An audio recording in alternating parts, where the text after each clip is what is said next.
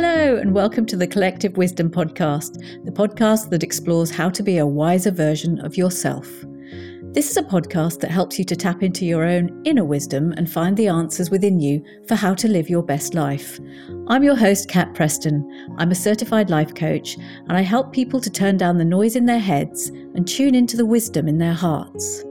Every week, I'll be asking my guests to tell their stories about what they've learned along the way and share some of their wisdom with us. I'm so thrilled you can join us. This episode of Collective Wisdom is brought to you by Forever Projects, a non-profit set up by Mark and Anna Domkins after they had returned to Australia having spent 3 years teaching in Tanzania, where they adopted 3 children.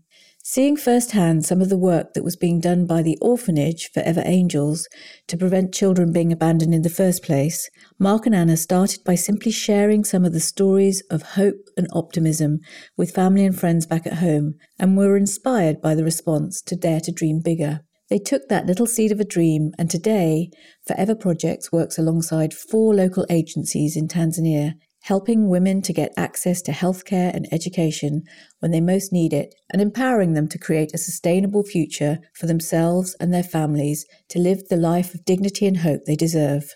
Through the power of the collective, they've been able to send over $1 million to Tanzania to help transform lives forever. You can find out more about how to donate or become a subscriber to this inspiring project that is transforming lives at foreverprojects.org.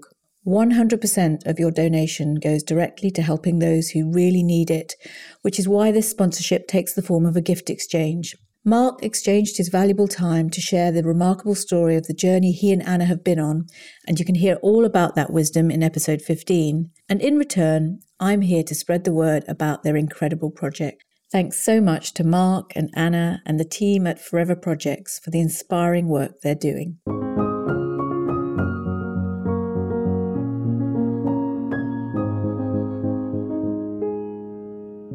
Hi there, my wise friends, and welcome to episode 24 of the Collective Wisdom Podcast. I've got an incredible guest for you today. Liv Conlon is someone who I'm just so excited to share her story. Her energy and zest for life is just contagious. Not only did she found and run a business with a turnover of more than £1 million by the age of 19, which, not surprisingly, won her the Young Entrepreneur of the Year award 2 years ago, but she's also just written a book, Too Big for Your Boots, which is in part personal memoir, but also the how-to for anyone who's interested in starting out in business and building a portfolio career based on personal brand with no money, no contacts in the industry, and no university degree. Liv is someone who just seems to have grasped the idea that it's time that is our greatest asset in life, and that it's really, really important to choose how you spend your time wisely, as there are no refunds. We talk about innovation, personal brands, and not taking the conventional path, which actually means being yourself, and how the process of figuring out exactly what that is can be part of the journey.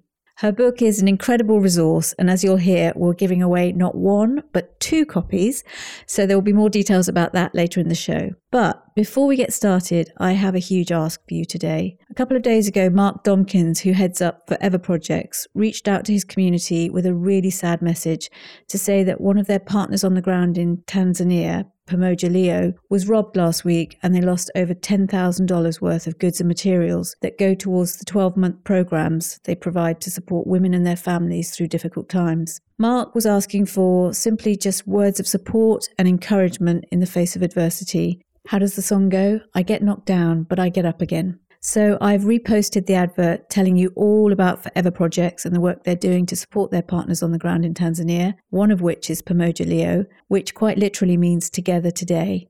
And I know it will be a really powerful message of togetherness, something that would mean something to Georgina Hill and Abraham and the rest of the team if any of you were able to head over to the Forever Projects Instagram page, just to remind them that they really are making a difference and not to let the challenges they face cause them to lose heart or faith in humanity. I know it will make a huge difference. But for now, I'll hand you over to Liv Conlon, who has set herself her own goal of reaching 1 million young people with the support and encouragement they need to be the change they seek to make in the world.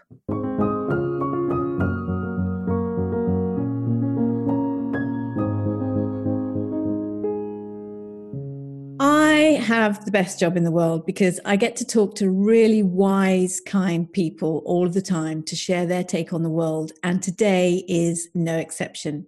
Liv Conlon is one of the wisest, kindest, heart-centered, purpose-driven people on the planet. Her capacity to embrace life and get the most out of it is evident when you hear that she's built her own property staging business from scratch with no resources, no university education, and no contacts in the industry, and made her first million by the ripe old age of 19, which not surprisingly won her the Young Entrepreneur of the Year award. And Liv has been blazing a trail ever since. Now at the ripe old age of 21, she's making it her mission to teach and inspire others to do the same. One thing she's become an expert at is 100xing her goals. So she set her heart on positively impacting the lives of 1 million young people in the next year. With a focus on building a strong and prolific personal brand aligned with your values and vision, she's pioneered the thought leader method to this end. But as Liv herself has said, her road to success hasn't always been an easy one, having to overcome the huge challenge of being bullied at school and building a business in a very male-dominated property industry with no credentials at such a young age. Her podcast and now book of the same name, Too Big for Your Boots, is jam-packed with tips and tools to help inspire a whole new generation of entrepreneurs, young and old. It's the guide she wished she'd had when she was starting out. I first met Liv when she announced her Profit with Purpose initiative for the 100 Homes Christmas Makeover a couple of years back, having read about just how many families are living in temporary accommodation over Christmas every year. And I was able to donate some jewelry and have them as Christmas presents for under the tree. A few months later, we both attended a retreat for purpose-driven business owners, and I got to see firsthand how Liv's infectious energy and zest for life really plays out. She'd been up and done 2 or 3 hours work before most of us had even decided what to have for breakfast. But I think what I love most about Liv is her compassion. She talks so beautifully about her relationship with her mum and her brother, who've been alongside her all the way on the journey so far. And she has a relentless drive to help support other people to build the business of their dreams and step into their true potential. So Liv, welcome to the podcast, and thank you so much for taking the time to join me, as I know you're a very busy girl at the moment. Oh my God, thank you so much for that introduction, Kat. I'm pretty much speechless. I'm like, is that me?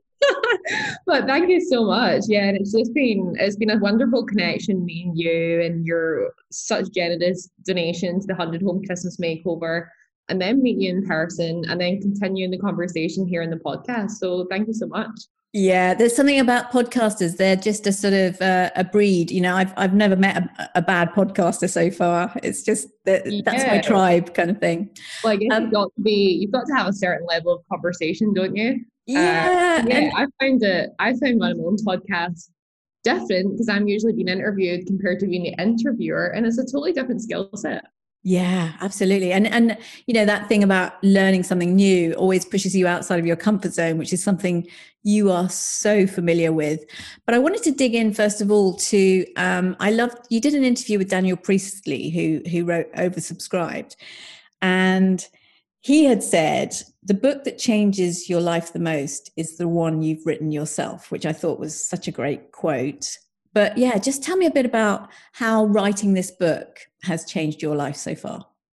Yeah, so I mean, I love that quote, and it's never really been truer, especially for where I'm at right now. I mean, so many books have had a massive impact on my life, but yeah, this book has certainly just changed me in ways, both my business in terms of financially and, for my personal brand, my profile, but also it's just like such a journey to go on, the journey of writing the book, putting all your ideas to paper, and really exploring how you feel about some things as well. Because in writing your own book, like you're honoring and valuing your own story. So for me, I've spoken about being bullied in the past, but I've never actually put pen to paper and written down how I felt about it. And especially that part of the book for me was quite life-changing, because I think it's chapter 3 where I write about that bullying experience. And I actually left that chapter way to the end so I wrote the book in a week. And then it took from there probably like 9 months to get the publisher and to start the whole process. And I didn't probably write that chapter till the month before it got published, just because it was a challenging one to write and I kept putting it off. So, I mean, just in terms of that, valuing your own story and sharing to yourself how you feel. And I Yeah. just think when you share your story, the impact that that message can have on someone at the right time is just immeasurable. Yeah, and that's so beautiful. I mean, that idea that you can have an impact on a million young people, but actually, I know that's what's important to you is even if one person has their life changed. And I think there's some truth in that. People really need to hear the stuff that we're most reluctant to share. That's really the most powerful lessons in life. But it was so interesting, true to form. You say I wrote it in a week. You just sit down and you just because I know you've got this thing about deep work and like turn off all the distractions, fight the resistance. So what did it look like to write it in a week? Yeah, I mean, it was pretty intense. I would probably recommend to someone they do it over a longer period of time because, by I think day 5, I was ready to like pull my head out. But for me, like that's the way that I work. So I work in deep intervals, and basically it's an uninterrupted work, if I could speak. And you can do it in so many ways, but I do it for long periods of time. So, for example, this morning, I worked from 4 a.m. to 10 a.m. with no distractions, 6 hours of work. And you just get to like a deeper state where you're more creative, you're more productive, and you work in a much quicker and more effective way. So that week was pretty much a Monday to a Sunday, with most likely the Saturday off. And really, I used like a post-it note method where I decided it was going to be 45,000 words. I divided that into 15 chapters, which is 3,000 words per chapter. And then you divide that into 10 sub chapters. And then you just do 300 words per chapter, per sub chapter. But it gets quite simple when you do that. You work out like what you want to say, what you're teaching, your method is. And then we can all write 300 words on a subject we're passionate about and experts in. So it really became, I would write 3 to 4 chapters, every 1 to 2 days. And then I brought it together at the end and went through and edited it all. But I would say as well, I just put pen to paper. I wrote everything I was thinking down. I read it back and I was like, that's terrible. And then it went through an editing process 3 or 4 times by myself just to really home in on what I want to say. Yeah, and that is so wise because I don't think I'd even thought about it myself about, I know, I mean, we've been talking about the difference between knowing something to be true and then actually taking action. So sort of common sense versus common practice, but really breaking it down, just going, and you are someone who I know from even with how do you get to your first million? Well, you set those sights, much lower than that. And I remember you talking about you write down the amount you want to earn that month. And that's your first goal. And you just go for that. You know where you're aiming to, and you just say, right, how do I sort of take the steps that I'm going to need to take to just get to that goal? And then once you've got to that goal, you can kind of scale it up. And I had no idea that's the approach you take to. So would you say that's an approach you take to most things in life? Yeah, 100%. I mean, I'm quite blessed that I have a very analytical mind and a very creative side to myself. So like I can do it's both a blessing and a curse because I can end up getting involved in literally everything and taking way too much control. Yeah. Or it's really great if I'm looking at a vision of how I can bring it together. So I do it in everything. So I look at the book, break it down into small chunks that don't seem overwhelming. It's not like climbing the mountain, it's a step at a time. And I do it even when I'm designing a project or a product launch. Right, this is the end goal. What are the 50 steps we need to take and in which order? And I think when you look at life like that and finances and everything, we just can't, as humans, we just can't comprehend £1,000,000. We can't comprehend these massive goals. But if we just take one at a time, then it's so much easier to actually process. And when you're in overwhelm, you just procrastinate. And I do not live in procrastination. And I think that's probably the reason why I just do it in small pieces. Yeah. And it's so insightful. And I think, it's that what you were saying about that balance between the analytical, but you've also got the creativity. So there's nothing really that you wouldn't be able to approach. So how do you take a step back sometimes and say, given I'm so capable, given I can see what needs to be doing, do you get frustrated with people who maybe you're working alongside someone and they're not quite getting it? How do you manage that?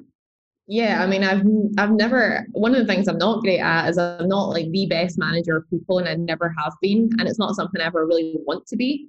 But yeah, I think the way I look at it, and I've had to have like a massive mindset shift around this, is I had to start asking myself, because I was just redoing everyone's work and I was making it better. And the question I had to ask myself was, is it not done right, or is it just not done by me? Yeah. And being a recovering perfectionist as well, the answer usually is it's done to an 80% standard, and I just want it to be 110%. But it Yeah. doesn't always need to be that, because sometimes that's even beyond your end clients, realms of possibility. Like, we just don't even recognize things that are going on, but it's just your eye that catches some things. So yeah, I've definitely had to let that go. But I think that is the essence to why you're so successful, because it's that you overshoot, and then because you've got such high expectations and such big goals that even if you only get to 80% of them, then you're already ahead of the game. I remember you talking about when you were property staging, it's that attention to detail. It's like each pillow has to have the little crease in the middle, and it has to be in just, and not accepting the sort of, oh, that'll do kind of element of it. So do you think that's something that is very personal to you? Is that a muscle you can build? That sort of real, no, let's make this so much better than it could be.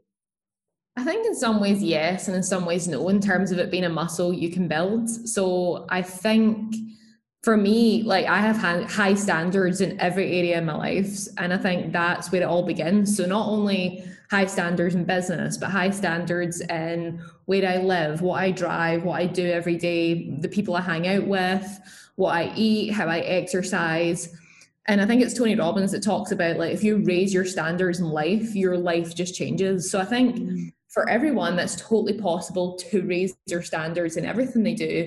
But I think that eye for detail, I would say, yeah, it's totally part of my success. And I would say you can build any muscle, which you can do it, but I think some people are born with it more than others. And Yeah. I think I've always just had that, like, just that 1% more that just makes me take it to the next level. Yeah, absolutely. And you mentioned Tony Robbins, and I remember you telling me about going to that sort of kind of talk that he did. But I think what you do is I think some of us think, oh, we'll just go to the talk and we'll sort of absorb the information, but you actually break it down, and then you actually start to put it into steps. It's like, what can I take from this, and what can I do starting tomorrow? No procrastination. What can I actually do to move the needle, to make a difference? Yeah, I mean, there's a few periods in my life that totally bring me back to that comment. So I remember going to a property event with my mum when I was 15, and they stood at the front of the room. I mean, you paid maybe £10,000 to be there. And they said, 95% of you in this room wouldn't do anything. And it was true, most people wouldn't. And I just always had this burning desire inside. I was like, that won't be me. I'll be the smaller percent. And then also at that Tony Robbins event, like, it was a 4-day event, and 2 days in I was like, right, I've got enough content, I just want to go and implement. So Really? the Pitbull was actually playing on the Saturday night, and I was like, I don't want to listen to, even though he's awesome, I don't want to listen to Pitbull. So I went back to my hotel and I just started working, because I was like, I had way too much inside of me just to sit and chill or Yeah. learn more. I just wanted to, like, get started. And yeah, it's just, I think that's the difference between people that are successful and aren't, people that implement and people that don't.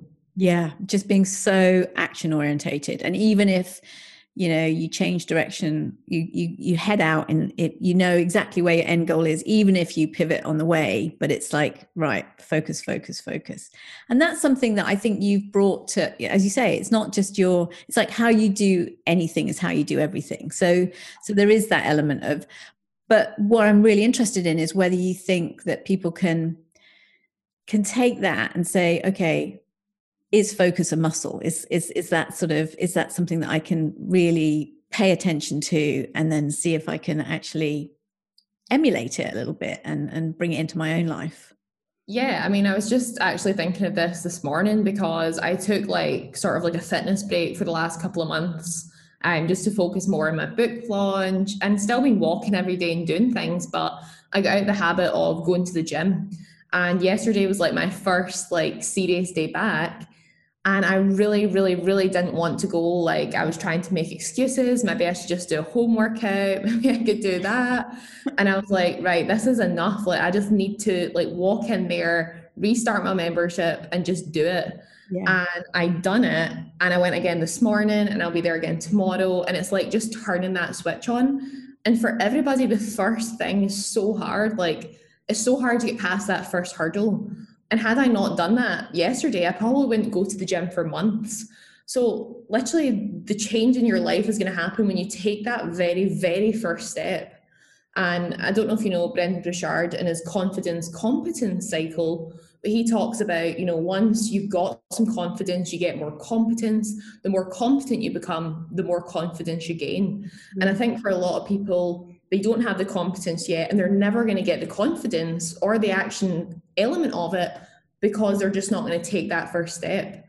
And I talk about this all the time as well. Like when I started my home staging business, I was so bad. Like the homes that we staged looked not great, but you need to start. Yeah. You're never going to start as the expert. You need to start as the beginner, the person taking the very first step, and then you'll grow into being the expert. But I do believe it's something you can build on, but you just need to be brave enough to take that first step. Yeah, and I think that's it's very generous of you to share that it wasn't perfect at the beginning, because my vision of it is that you lucked out in that because you were doing it small, it was just this one property, your mum needed to shift it, so right, okay, here's the problem, here's how to solve it. But in fact, it's then learning, okay, these challenges are going to come up, but that confidence to know, because I've done it once, and each time I can make it a bit better. And again, coming back to this breaking it down, which is just so, so powerful. Yeah. And I think there's something there around the taking the decision out of it, almost saying, so you being in control of yourself, saying there's no ifs and buts about going to the gym tomorrow. I'm just going to go, even though I wake up with that sort of like, oh, should I? Yeah. Because as soon as you make a decision, then you can decide to go or not to go. But if you've said to yourself, right, I'm going to do it.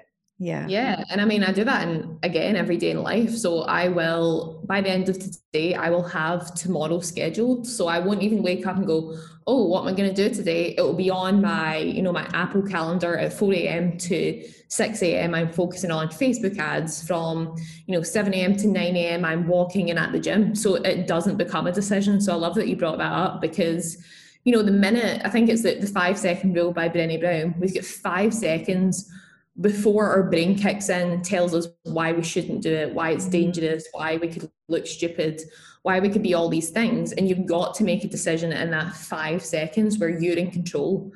But when you actually, commit to yourself and put it in a schedule, if it's scheduled, it's going to happen. If it's not scheduled, it will never happen.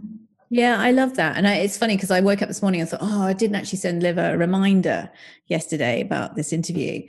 And then I kind of just knew that you would be somebody who didn't suddenly go, oh, yeah, we did have that scheduled in. But, it's in the diary. It's going to happen. Absolutely. Because that's one of my worst traits, is that I can manage myself. So I set up the appointment, but then, thinking ahead of the game to manage other people just evades me all the time. It's like, can't they just show up?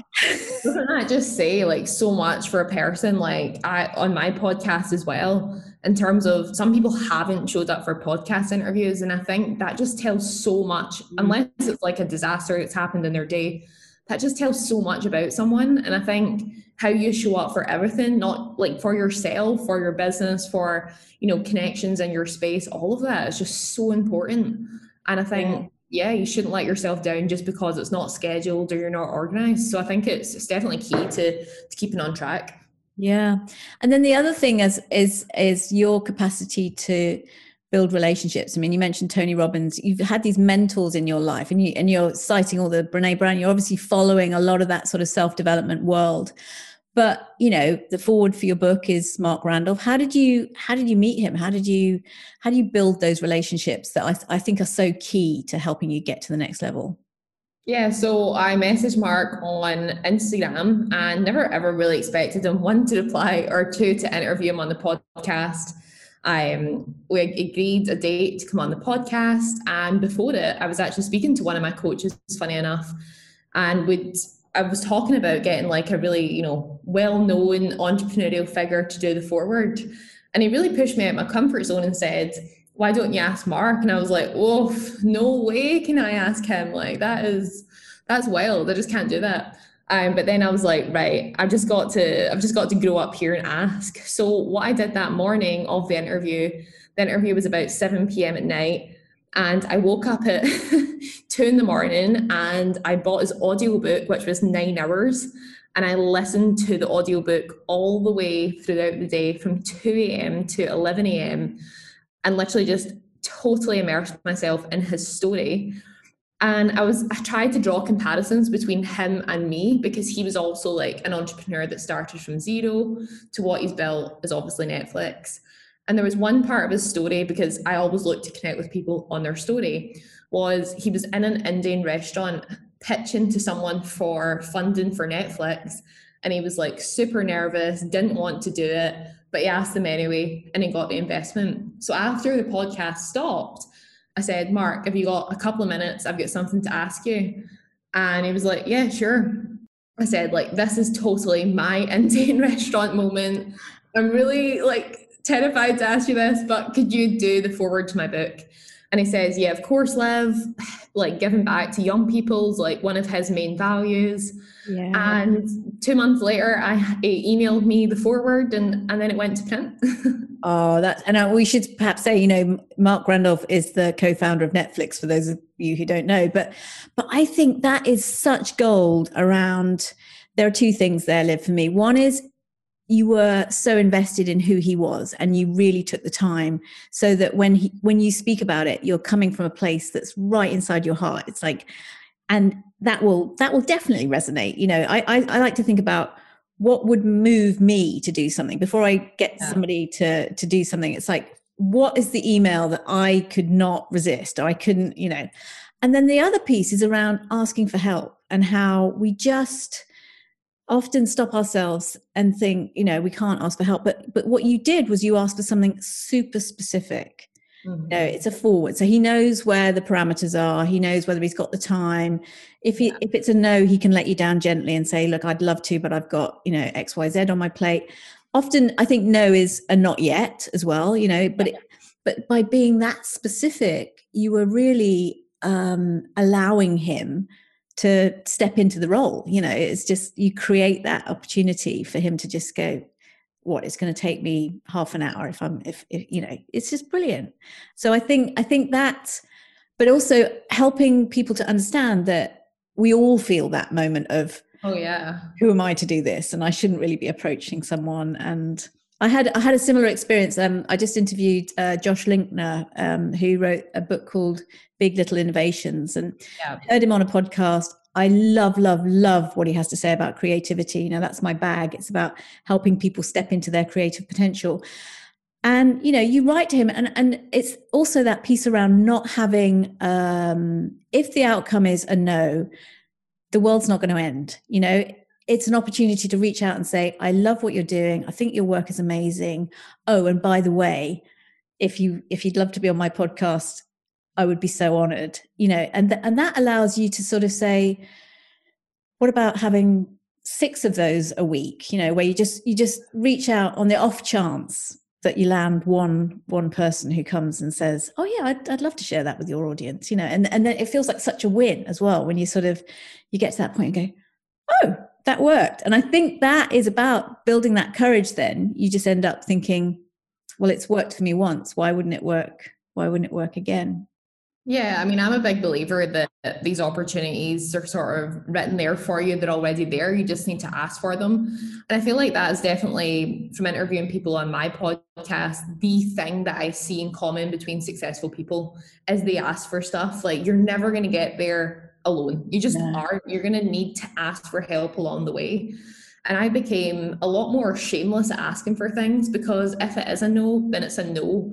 And I know that it seems awesome to have like the Netflix co-founder write your forward, But I've received no's every single day to coming on the podcast. Like every single day, it's I don't have time. Some people don't even respond. But it's just not letting those affect you, not taking them personally. And there's a really good thing that to live by, you know, open to anything, attached to nothing. And that's kind of how I try and do business in Yeah. terms of putting quotes out or working with someone, that you're open to any possibility but not attached to the outcome. Because if you lived in those outcomes, they're more negative than they are positive most of the time. But you Yeah. need to stick and remember those really positive ones to keep you going. Yeah, absolutely. And I think, for us, the deep sea, so you always look at where the fear is. What is the fear? And usually some people are afraid of success, but usually it's failure and rejection is at the heart of, like, if I reach out, I'm going to open myself up to that, oh, no, you're not good enough feeling. But I think and maybe it is because, ultimately that experience of being bullied at school is a rejection. You're being rejected by all the people around you. It must have been so painful at the time. But you've kind of then learnt that you can survive it. And there's, everything you've ever wanted is just the other side of your greatest fear. But you've actually, by having that really challenging experience, proved to yourself, if you like, that what's the worst that could happen here? Yeah, Absolutely. I think it's all a very similar situation. Like I was bullied because I wasn't afraid to ask for things and I wasn't afraid to be myself, and I got rejected because of that. And that's going to be the same in business, and it still happens, every year something happens. But yeah, it's just I think it really is just that I'm going to go for this no matter what. And anyone's sort of opinion or negative feelings towards you is never anything to do with you. It's to do with their own insecurities. And I try and just look at that through the lens of compassion of, wow, something must be going wrong in your life or hurting there to try and bring me down with what you're saying or doing. So I think when you look through that lens, it's actually hard to be angry at someone and just kind of feel a bit sorry for them and actually want to help them. That is, yeah, and I think that is the other secret to your success, is just that huge empathy. Because it takes a lot of empathy to someone who's maybe riling against you and being quite angry, and you think, well, it's what's going on in their life that's affecting that. I love that quote.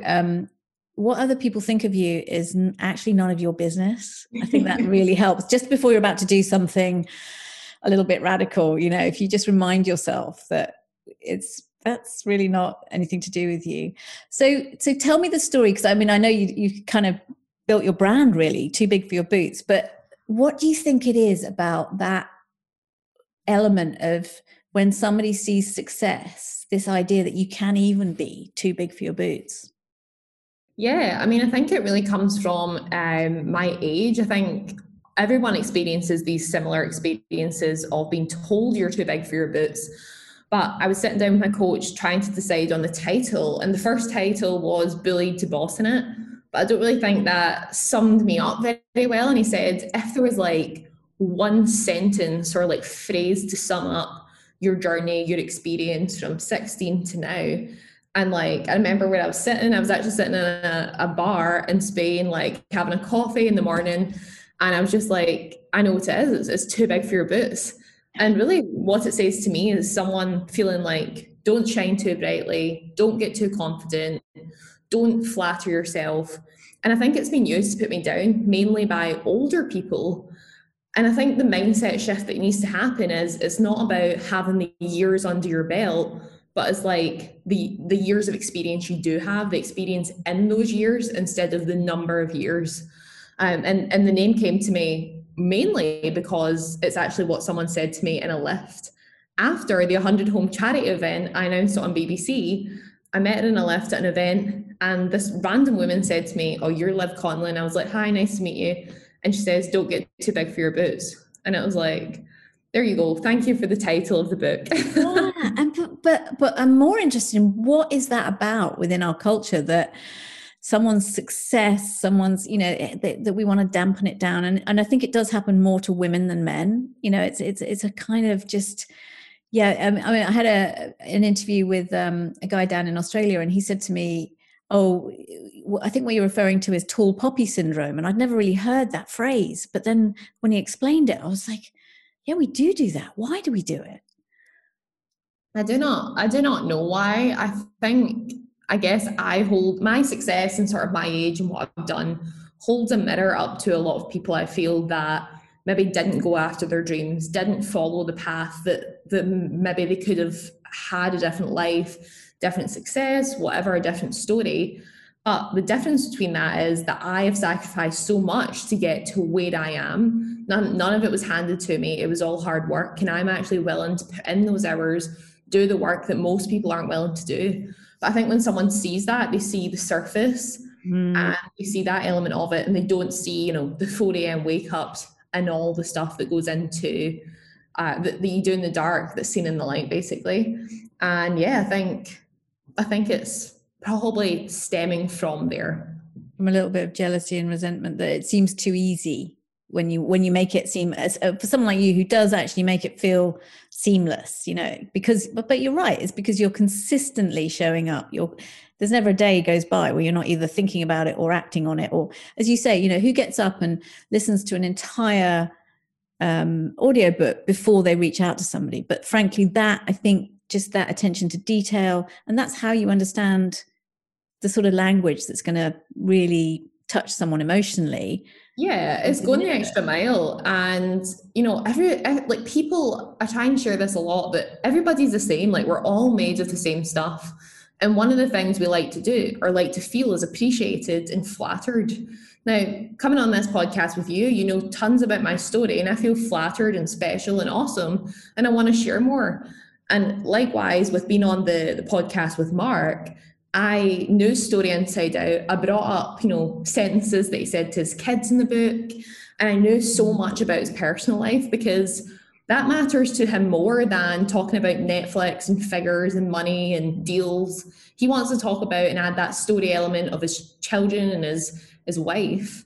And actually, when we start to connect with people on that human level, that's when we can advance both in life and in business. Yeah, absolutely. Oh, absolutely. And I think you're so right. I think it's the element of if we can bring that human element into our businesses, which I think that's kind of new news. It used to be very much a sort of the business was your business front and it all had to be professional. And I mean, I say new news, it's sort of evolving, but people really do want to sort of relate on that human level.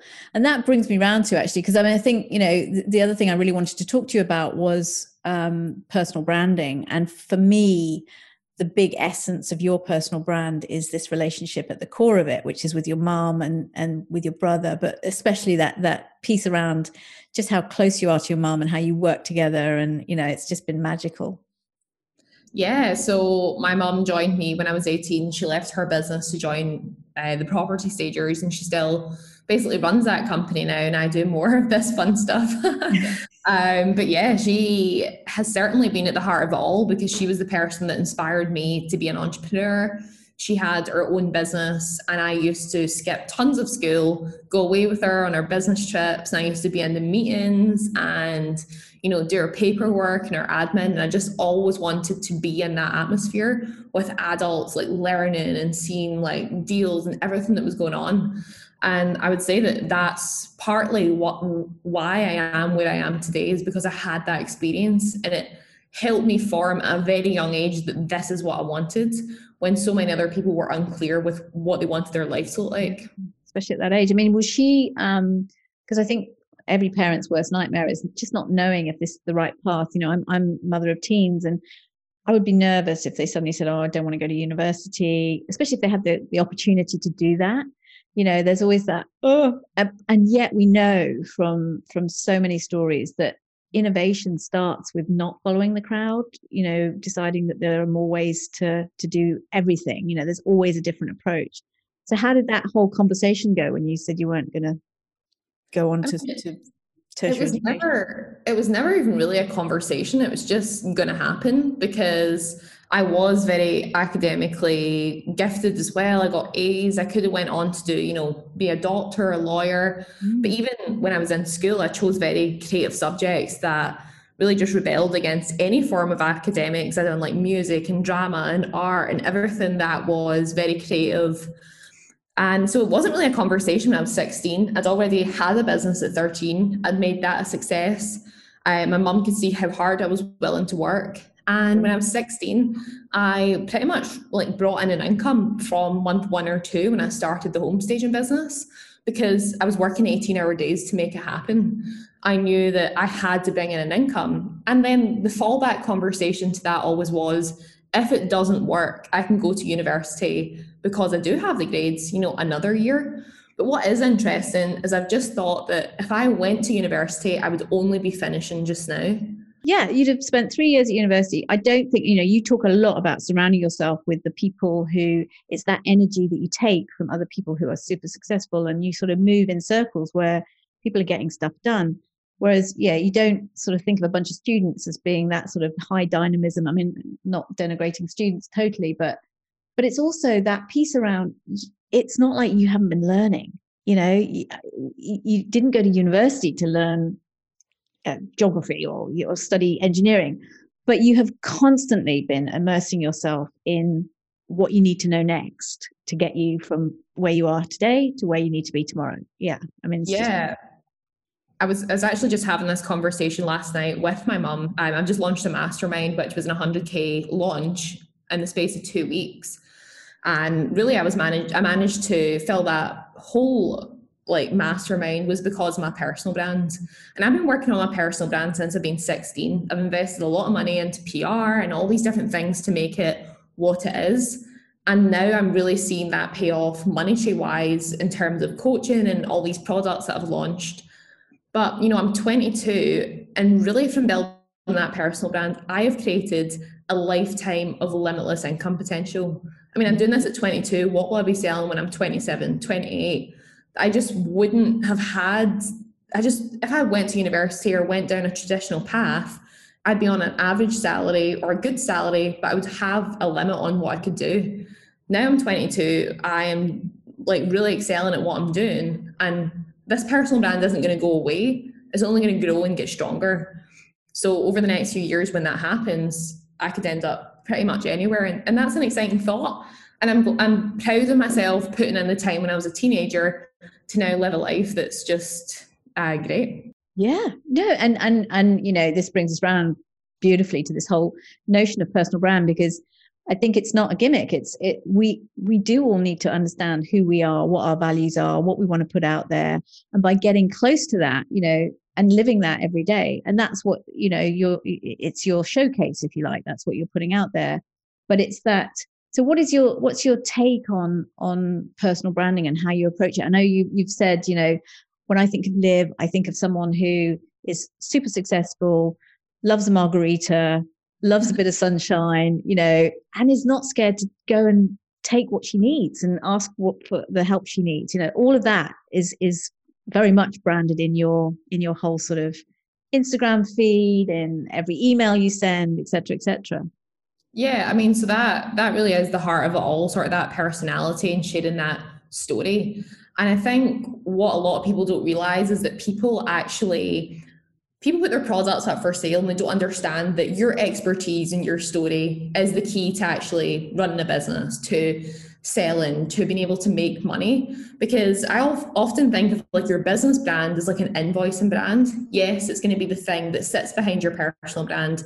It's going to be the business that processes the money. But you as the personal brand are the salesperson, are the person that's going to do the marketing. My personal brand is the one that won the awards, got featured in the press.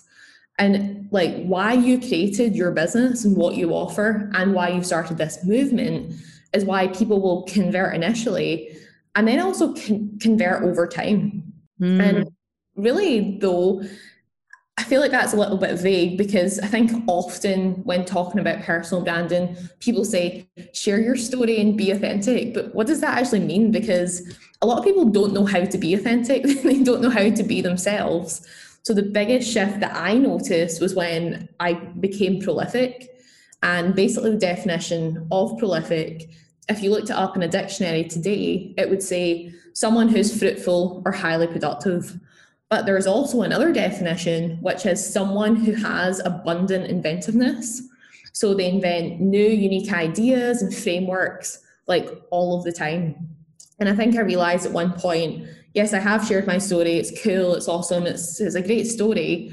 But I now need to become this person that people want to listen to, that has great ideas, that's different, that offers a unique perspective rather than being generic, which is the opposite. So when you're generic, you just, say what everyone else is saying, like dream big, hustle hard, that's how you make it. But actually, you want to be polarizing and you want to make people have FOMO about you. So, like, I need to go onto Liv's Instagram today because I've got fear that I'm going to miss out on a piece of gold that she's given on her Instagram stories. And once you make that transition from sharing your story, but actually being prolific with it, that's when massive change happens.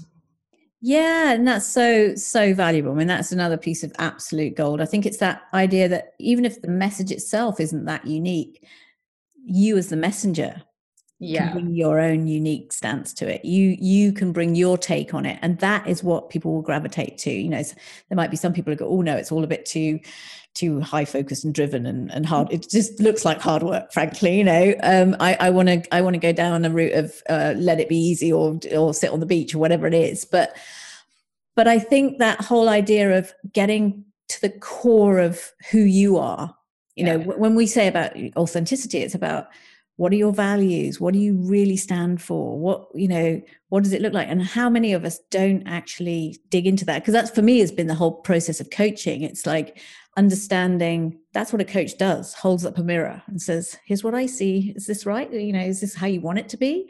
Because you also get a chance to shape that. You get to make it what you want to curate is also possible. You don't have to be one thing or another.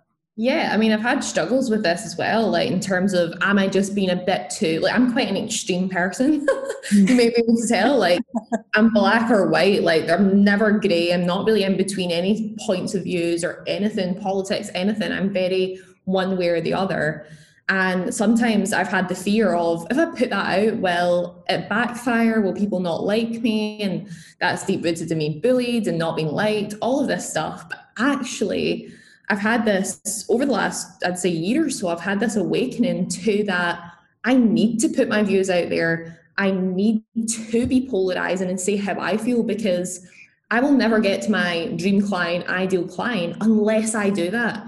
If you want to be an entrepreneur, build a personal brand, and you don't want to put the work in, you don't want to put the hours in, you don't want to wake up and work hard all day and do all the things that I've done, then I can't work with you, because I don't know that path.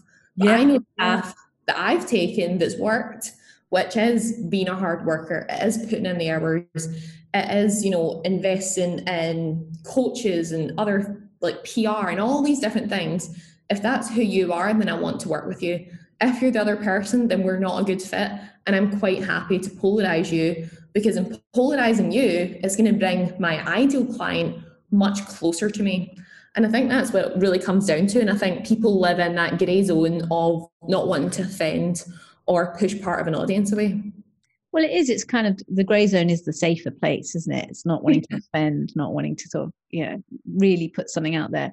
But what you were saying was that whole essence of, so for you, one of your core values is that work ethic. You've always had it. And if you're not aligned with that, then that's when things start to go off kilter. It's just not going to work. Whereas for somebody who hasn't quite got that drive, being in your presence might just be exhausting and lead to burnout. It's like, it's how you define what success looks like to you. You're very focused on make the money, because that buys you freedom and that gives you the capacity to go and do all these other things. And if you're not honest with yourself, if that's not one of your core drivers, then you'll constantly come up against, no matter how many steps you put in place or how to do this, something won't flow, because deep down you haven't really aligned with what's inside you. That's my firm belief. Yeah, totally, for me as well. And I think even in my personal life, if you mirror it into that, like, I don't have a lot of the same friends or even family members in my life anymore, because my way is too extreme. My way is hardworking. I have, I put work in front of a lot of other things, because I know where I want to get to, where that I can then swap it around and put personal life as my focus, because work's working away in the background.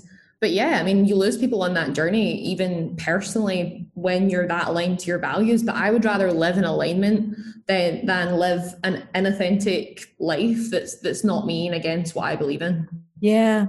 And so one final thing I wanted to just touch on before we get into your stories, there's this idea that, you made this company with your mom super, super successful within a couple of years. And okay, even behind the scenes with all the work going on, it was still really relatively quickly that you were seeing a degree of success. You found that little niche in the market.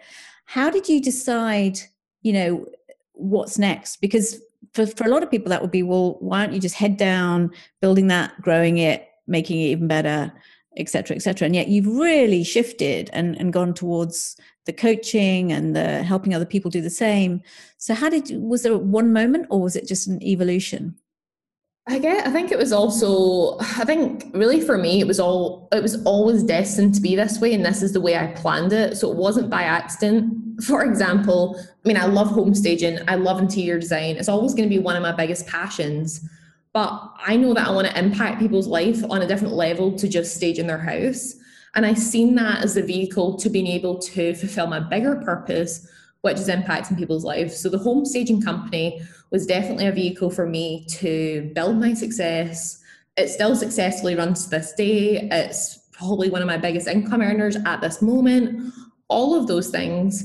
But once I put the team in place to run that without me, which I now have, I knew that I could then go on and actually live out my purpose, which is impacting people's lives in two ways: coaching them to help them do exactly what I've done, take their business to a level that allows them to go on and do their purpose, or if that business is their purpose, to live that out.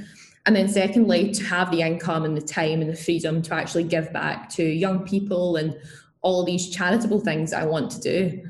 So it was the vehicle. I knew that it was always going to be passed on to a team, and then I go and do something else.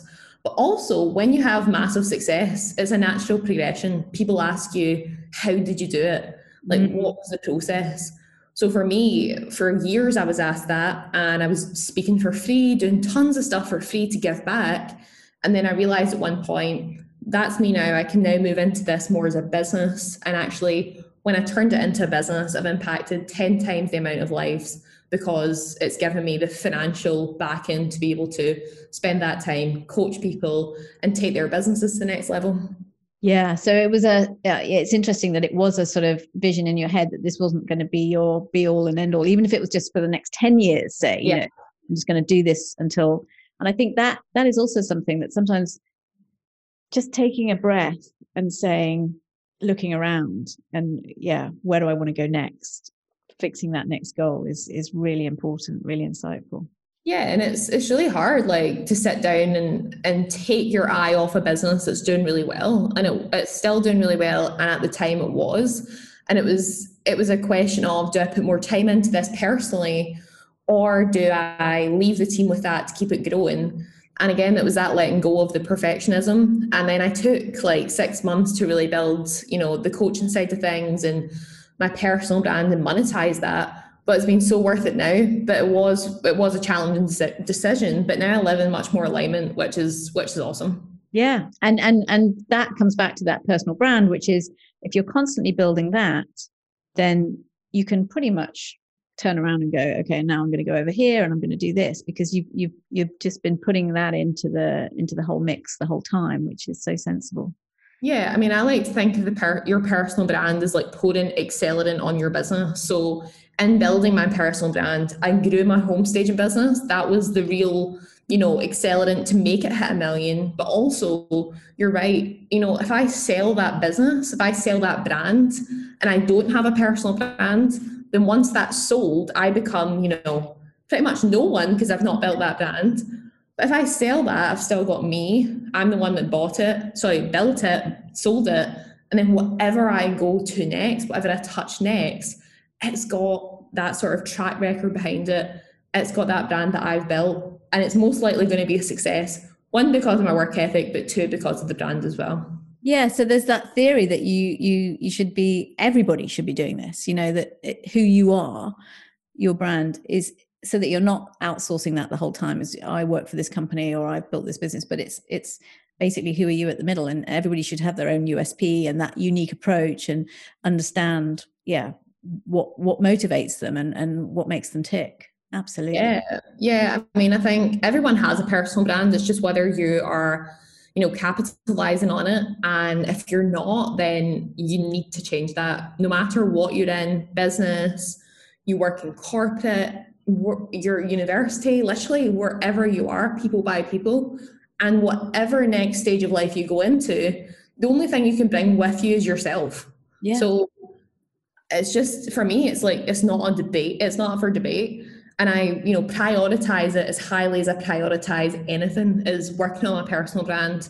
It is pretty much my full-time job, just working on that, because I know that that's the thing that's going to bring, exponential growth more than anything else. Yeah. And I sit in the wings and watch you, and you're sort of cracking on with reels, and you're always on to the next thing as well. You don't stand still for very long, which is the other part of it, I think. But yeah. I sort of say, well, she's 21, she's got lots of energy. Phenomenal. So listen, I described, and I wasn't lying at the beginning, you are one of the kindest people I know. You've shared so much wisdom already here. And you're constantly looking at ways you can give back, even though you're so young. And so I'm intrigued. The 100 homes was the ultimate act of kindness, I thought, and it was really the story behind that prompted me to get involved. So what's an act of kindness that's impacted you?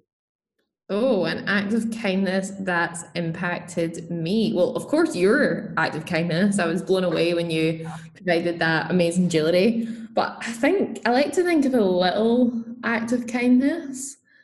And let me think. I think it would be. Oh, it's a hard one. I'm actually just going to choose you. I've not got it on the top of my head. I've not seen other human beings in a long time.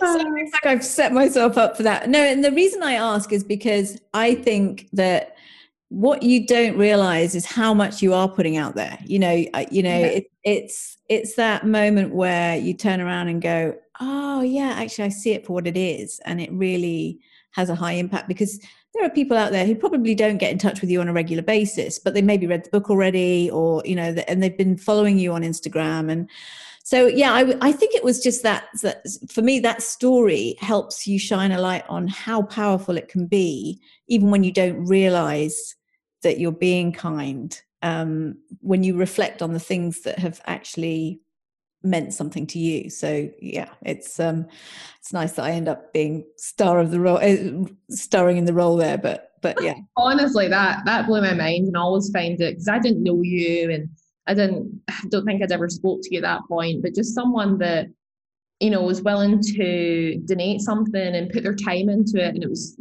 the jewelry that you donated was stunning and amazing and all of that, but it was just, this wasn't even your initiative, but you're willing to give to it. So for me, that's just the best. No, and what connected was, because I remember we were at that event and it was about standing up and saying, this is what I'm doing, was, oh my God, there's always more, isn't there? There's always something else you can be doing. And here's somebody who's willing to put in all, because for me, it's so much easier to just go, right, that's all set up. I don't have to get involved with the details. I can just show up and donate the jewelry. Whereas, for you put all the drive and energy, and blow me, the next day you were on London radio, and, it was just incredible how you just, because people did connect with that story. I mean, it was a beautiful story. And I think the other thing is that it would have been so easy to be head down in your business, because it was still just getting off the ground at that point. And yet there you were saying, before I've really made loads of money, before I really have any excess in the system, I'm going to, get other people on board. And I've, one magazine article where I read, I'm in that business, I'm in staging property, and how can I already turn that into a force for good, was just, that's what touched my heart. And I just thought, of course I've got to help out here. Oh, thank you, Kat. But I think for me as well, like, I remember that period of the business, and it was obviously near Christmas, and it was like a really hectic period. Things, operationally were going a bit off because of like deliveries and just things. And it felt like a time to retract and think, I'm not going to spend any money.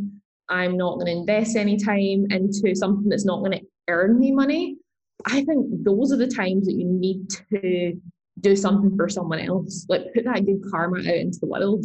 But I Yeah. think too often we can be worried about, what's this going to impact my life? Actually, if you're feeling a bit down or something's not going right, invest in others, put time in others, give back to others, and you'll see it come back tenfold. That's not why you do it, but it also lifts your spirits. Yeah, and it raises your energy, it raises your game. I mean, there's no question that the sort of the capacity to reach out to all those people and talk about this story because it had such a great emotional impact was huge. And yeah, you didn't do it from a cynical point of view. It was genuinely done from a here I am and I can make this work, and you did. Yeah, just Yeah, and we've continued it years after that, and it's genuinely my favorite day of the year. Like we now just do it solely in Glasgow, and we go to Glasgow City Mission, which is a nursery and kids place for those that are a bit less fortunate, and it's incredible. It's one of those days that out of any award,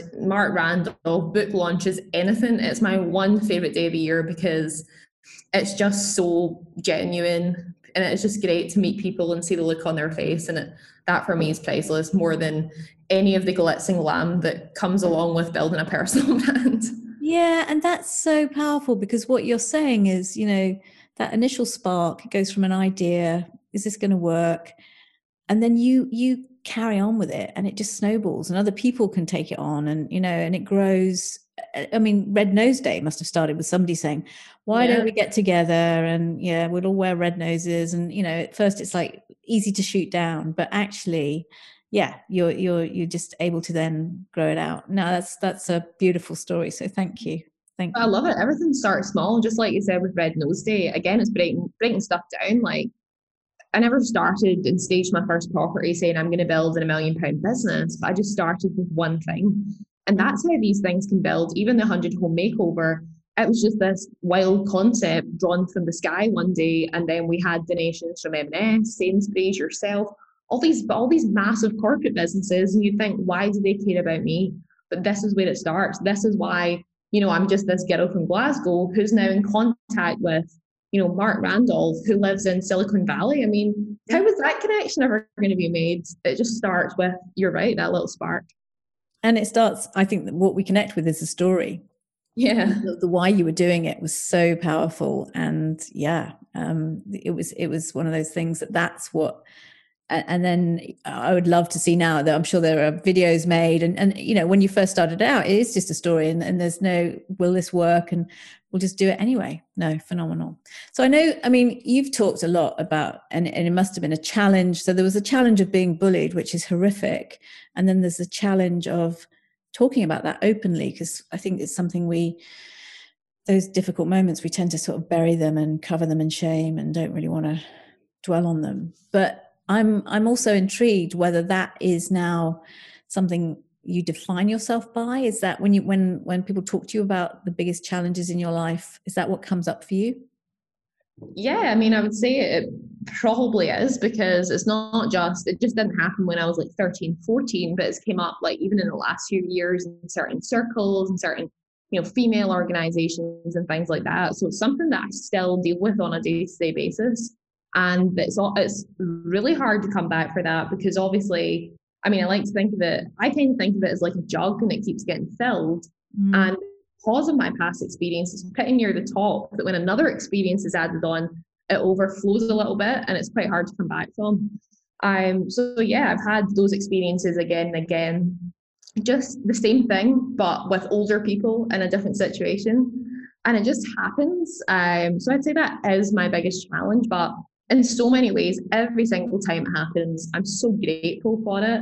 And I really mean that because it does something in me that makes me even more driven. Yeah. It makes me more compassionate. It makes me want to it just makes me want to be better and do more. So yeah, it's definitely my driving factor and it drives me every day. And I think what you were saying about, one of the ways to overcome it is to really stretch your empathy muscle and say the people who are in those positions, they've got a lot of shit going on in their lives that perhaps is not yeah, this is not coming out the right way, but it's just driving that behavior, which is such a magnanimous way to approach it. But How would you say, what would be your advice to someone who's maybe at school at the moment? I mean, because I think it's so hard when you're that young to not feel like you're the only person in the world who's just so isolated and on your own. Yeah, I think that was probably the biggest feeling for me, was that loneliness, that I was the only person, and also the only person that knew about it. Because I think, like, as I explain in the book, like, if you looked at me, you would think there was nothing wrong because I was very strong and never really showed that it affected me. But inside, like, I was struggling to breathe. I was dying inside with how that felt. And it was only in sharing that with someone else, like my mum. I told her one day, I just decided, I actually left school at a moment, like it was like 2 o'clock in the afternoon, and I just stormed out. I was like, no more. And I think we all reach that tipping point. But I think before you reach that tipping point, you should confide in someone with what's going on. Because often when it's just you, just your perspective, it can also seem much bigger than it is. Yeah. So I think in putting it and sharing it with someone, and they put it in context, you can talk about how you feel and really just let off a lot of how you're feeling, how it's all bottled up. And just that was like a massive transition for me. But also I got myself out of the situation. So I actually moved school for my final year. And I Right. just decided there's actually no way to deal with this apart from move away from it. And I think in many ways in life, that's what we should do with circles that don't support us. Mm. Just remove yourself from that situation. And once I done that, like, things got a lot better and a lot easier. And then obviously not bottling it up and then working through it, not just in that conversation, but really working through with someone that can help you of how you feel about it, how it made you feel, so that it doesn't go on to impact other areas of your life. Yeah, absolutely. That's so valuable. And yeah, just that idea of how many of us, yeah, want to just keep it bottled up and hope that it'll just sort itself out. And yet the first step is just to acknowledge it and then Yeah. understand that it's not to do with you, as you said so wisely, Yeah, and I shared as well in the book that I didn't want to share it with anyone, because it's like, I feel there's this stigma that comes with being bullied, that there's something wrong with you, like you're like weird, or there's something that deserves to be bullied in you. Mm. And as I mentioned earlier, that's just not the case. It's something that's lacking in them.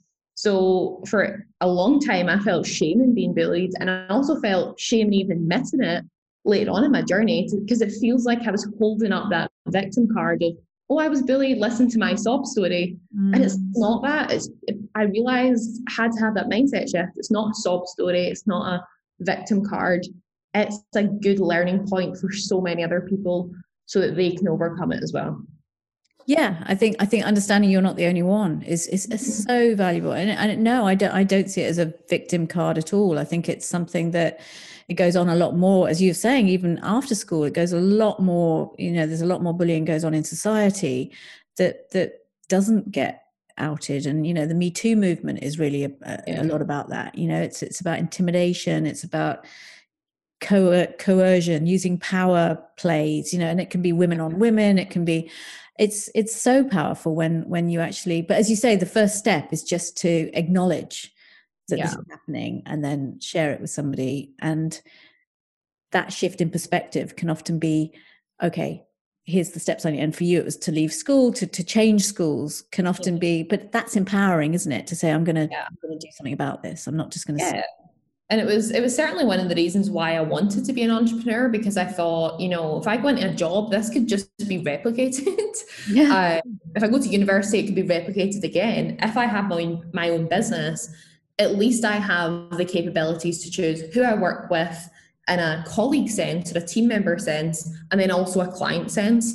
Obviously, when you've built an audience and a brand, you then get it from sort of onlookers of that, but still not the same intensity as being in the same class as someone or the same office as someone. Yeah. And I think, you've now managed to sort of distance yourself from it a little bit. You're super successful. You are someone you've been brave enough to share that story, but it doesn't take away from the fact that it's still at the time so hard to go Mm. through, and as you said, it's the last chapter you wrote in the book because it's just those deep, deep wounds but this has obviously been a process of being able to heal some of that and move through it, which is just beautiful. Yeah, and I think with a lot of things, you'll never be fully healed. Like that's kind of what I believe. I feel like you'll never fully get rid of limiting beliefs either. Yeah. It's just, they'll never ever be eradicated, but you can certainly, like, I was actually speaking to a mindset mentor on my podcast, and I came up with the saying, dilution is the solution. Yeah, it's so true. It's so true. And also that we like to say as a coach, I will say to people, this stuff is like cleaning your teeth. You don't just say, oh, I've done it. Now I don't need to do it again. It's like, no, you have to wake up the next morning and remind yourself of all of that energy that you've shifted and how you want to be and all the things that are important to you. It's a daily process, and it never goes away, as you say. And as you reach each new level in life and business and all these things, like just new, you get new layers of it. Yeah. And yeah, it's a continual process. Like I work on myself every day, every week, all the time, just because if I was to leave it back when I read a book 3 years ago, I wouldn't be where I am today because, mindset's the biggest thing that's going to hold you back. Yeah. And knowing that we're programmed, that sort of staying safe is deep, deep, deep inside us for very good reasons. You're outdoing biology, if you like. So it's important that you remind yourself of that there are times where playing it safe is the sensible thing to do. It's not always about go get I it. wish I could learn that. But no, we're very, very different. That's the contrast. And for me, putting out this podcast was a big challenge. It was like, oh my goodness, what's going to happen? For me, it's putting myself on the hook. Am I still going to want to do it in 10 weeks time? Because I've committed to delivering this, and it's like, but I love what you were saying about that competence and confidence. It gets easier the more you do it. That's the other thing. So you're constantly working into a point where, and then suddenly, if somebody now said to me, my biggest fear would be, being on TV or something, doing something live, but that suddenly wouldn't seem such a challenge because you've been practicing, quietly where you can press delete and recordings, etc. Yeah, I mean, I love that putting yourself in a hook because I do that all the time. So if I'm feeling sort of resistance to it, as I mentioned, I'll schedule it. But also, like, if you put an investment into yourself or your business, let's say you invest in a mastermind or a program or a course, you're almost like committing to yourself, I need to make this work to make that investment back. Yeah. And I think once you go in like that, sometimes you need to force yourself into things. Sometimes you need to make that commitment. Otherwise, there's not enough driving force to make you do it. So I do that all the time, kind of like my gym thing yesterday.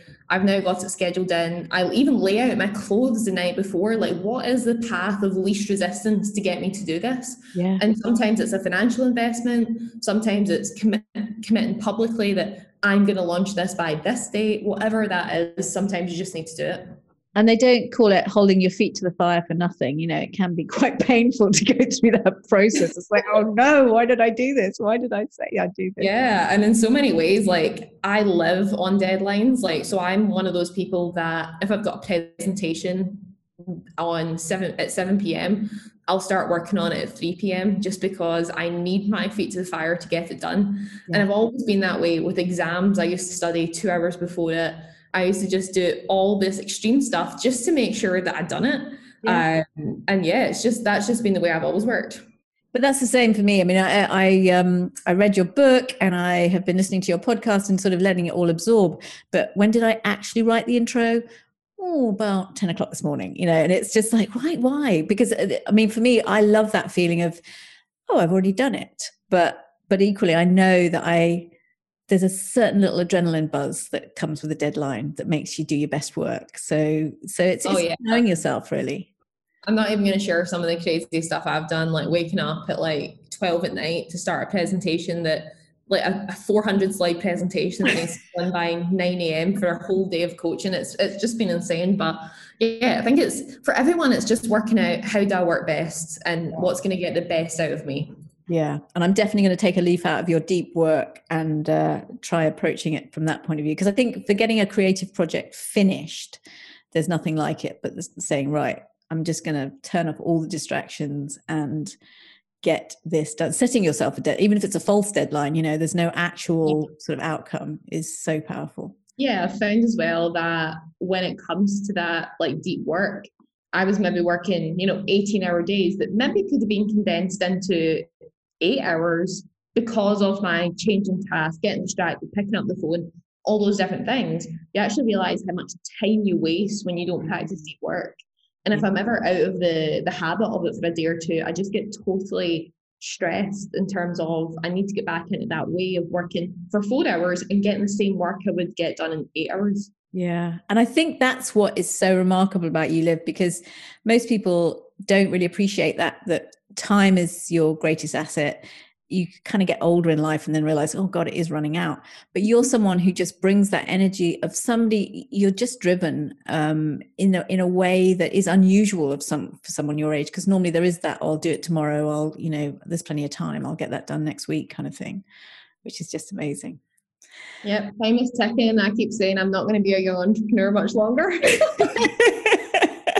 I've got 3 years left in me, and then I need to let go of that title. Yeah, that reminds me though, but for anyone who wants any inspiration, I love what you're doing with all the young entrepreneurs at the moment, just shining a light on that work, in the podcast. So yeah, if anyone is listening to this and just wants a little bit of a, how do I set, what's the first how in business? Liv's podcast is just full of gold and full of little tips and tricks. And as you say, inspiring people who have gone down the same path themselves. So yeah, absolutely. Success leaves clues, and yeah, just you've got to surround yourself, even if it's virtually, with people that are there that further ahead than you. Yeah, precisely. Now, I know when it comes to music, there's a little bit of Nashville, Tennessee in you, and playing the guitar. But when I ask you for that question, what's the one piece of music that has a story behind it for you? Oh, what is the one piece of music that has a story behind it? I would say for me, it's got to be a Dolly Parton number or a Johnny Cash number, and I think it would be Ring of Fire. It was my granddad's favorite song, and yeah, for me, that's just a song that I love. Johnny Cash. I've been to Nashville, been to his museum, all the stuff. So for me, it's more of a personal level of that's my favorite song. Yeah, no, and that's so great because it fits in so perfectly with that personal brand, and I loved all the story of you'd finally made it to Nashville, and there's all those beautiful pictures of all the sunsets and just having those. I think what you do, you really have these sort of desires in your heart, and then you've become so good at just going, why not? I'm going to make it happen. Yeah, it turned out that was actually when I went to Nashville. It's like always been my dream to go there, and I actually got asked to speak at the International Homestaging Conference, where I was the only person from the UK asked to speak there. And it was like, it's in Nashville. It's not been in Nashville before, and it just happened to be that year. So yeah, it was awesome. I had my cowboy boots. I was totally up for it. And funny enough, the book being called Too Big for Your Boots, people are like, oh, why are you not wearing cowboy boots? And I was like, well, it's a bit too far, but it's partly in there a little bit. next edition, I want to see those cowboy boots. Yeah. And I have a lovely there's a lovely mentor of mine, Robin Kramer, who was a mentor of mine when I was getting the jewelry business started. And she has her business is called the Red Boot Consultancy. She's based in Texas. And yeah, she can definitely set you up with some perfect red boots to go on the next cover. Actually, I spotted some boots here in Marbella, in this totally random street sale, cowboy boots. And there was a set in there that had wings on them. And I was like, I must buy those one day. Like, go big or go home. Like, put wings on the boots. Just all. Perfect. So yeah, Johnny Cash is definitely a new one for me, and Ring of Fire, not new for me, but new. We don't have anything like that on the playlist, so that's a welcome addition. Thank you. And then finally, I mean, you have just dropped so many truth bombs, shared so much wisdom here today, but what would you say is the one nugget of wisdom that you go back to for yourself, that you remind yourself on a daily basis? Oh, my one nugget of wisdom.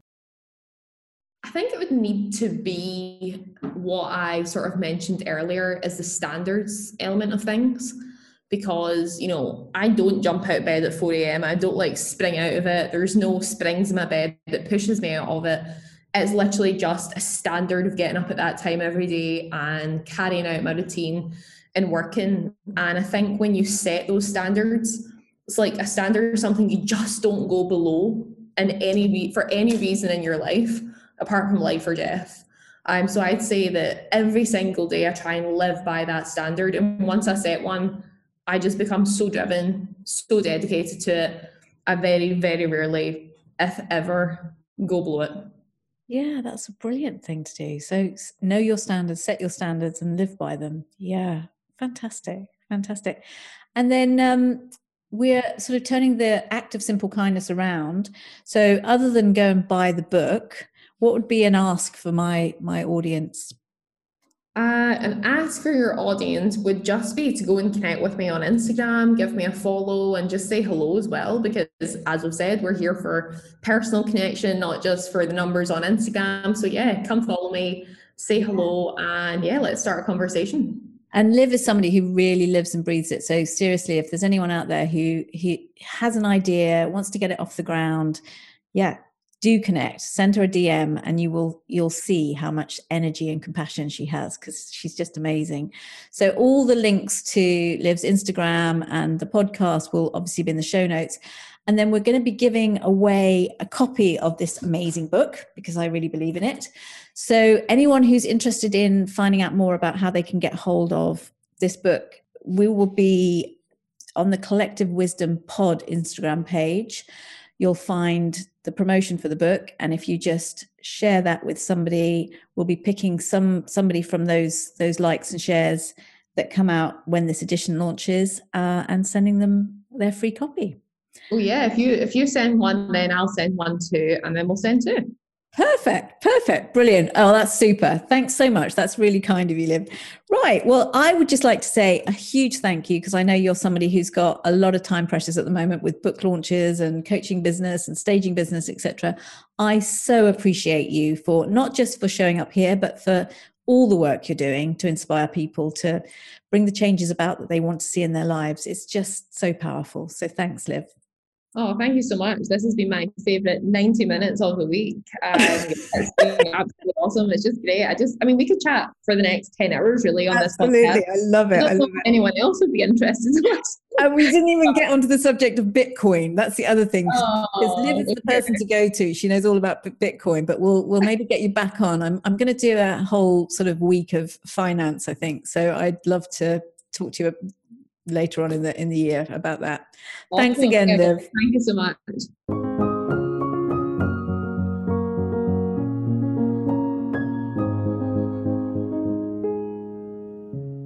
I told you she was good. I do hope you enjoyed that conversation as much as I did. I could listen to Liv and her soft Scottish brogue, and yeah, just the way she speaks about her mum, just amazing. And as we said, we're giving away 2 copies of Liv's amazing book. If you head over to the Instagram page for the podcast at Collective Wisdom _pod. And I'll have a go at trying to do a giveaway and see whether I get any response this time. And talking of support and encouragement, which is what Liv is trying to give to so many young people who are perhaps questioning themselves or might have a bit of self-doubt, I just want to give a big shout out to my amazing friend Kat, who whenever she listens to an episode will just pick up the phone and say, oh my God, it just keeps getting better, which I cannot tell you how powerful that has been as a way of encouraging and supporting me.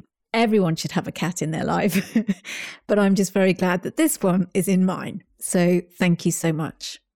I hope you all have a super week, and thank you for listening. Thank you so much for listening. There are almost 1 million podcasts out there to choose from, so I really appreciate you for choosing this one and spending your valuable time with me today. If you found it helpful, I would be truly grateful if you would rate and review it, as it helps others to find us. And if you haven't already, you can hit the subscribe button wherever you get your podcasts to be sure of getting every episode sent to you. You can find all the resources we talk about and more about my guests in the show notes over at collectivewisdom.podbean.com, or you can find me on Instagram at collectivewisdompod, where I'd love to hear any feedback, suggestions for new guests, or comments that you have. I'd love to hear from you. And if you're interested to know more about how my coaching can help you, you can find more about that on my website at katpreston.com. Thank you so much for joining me.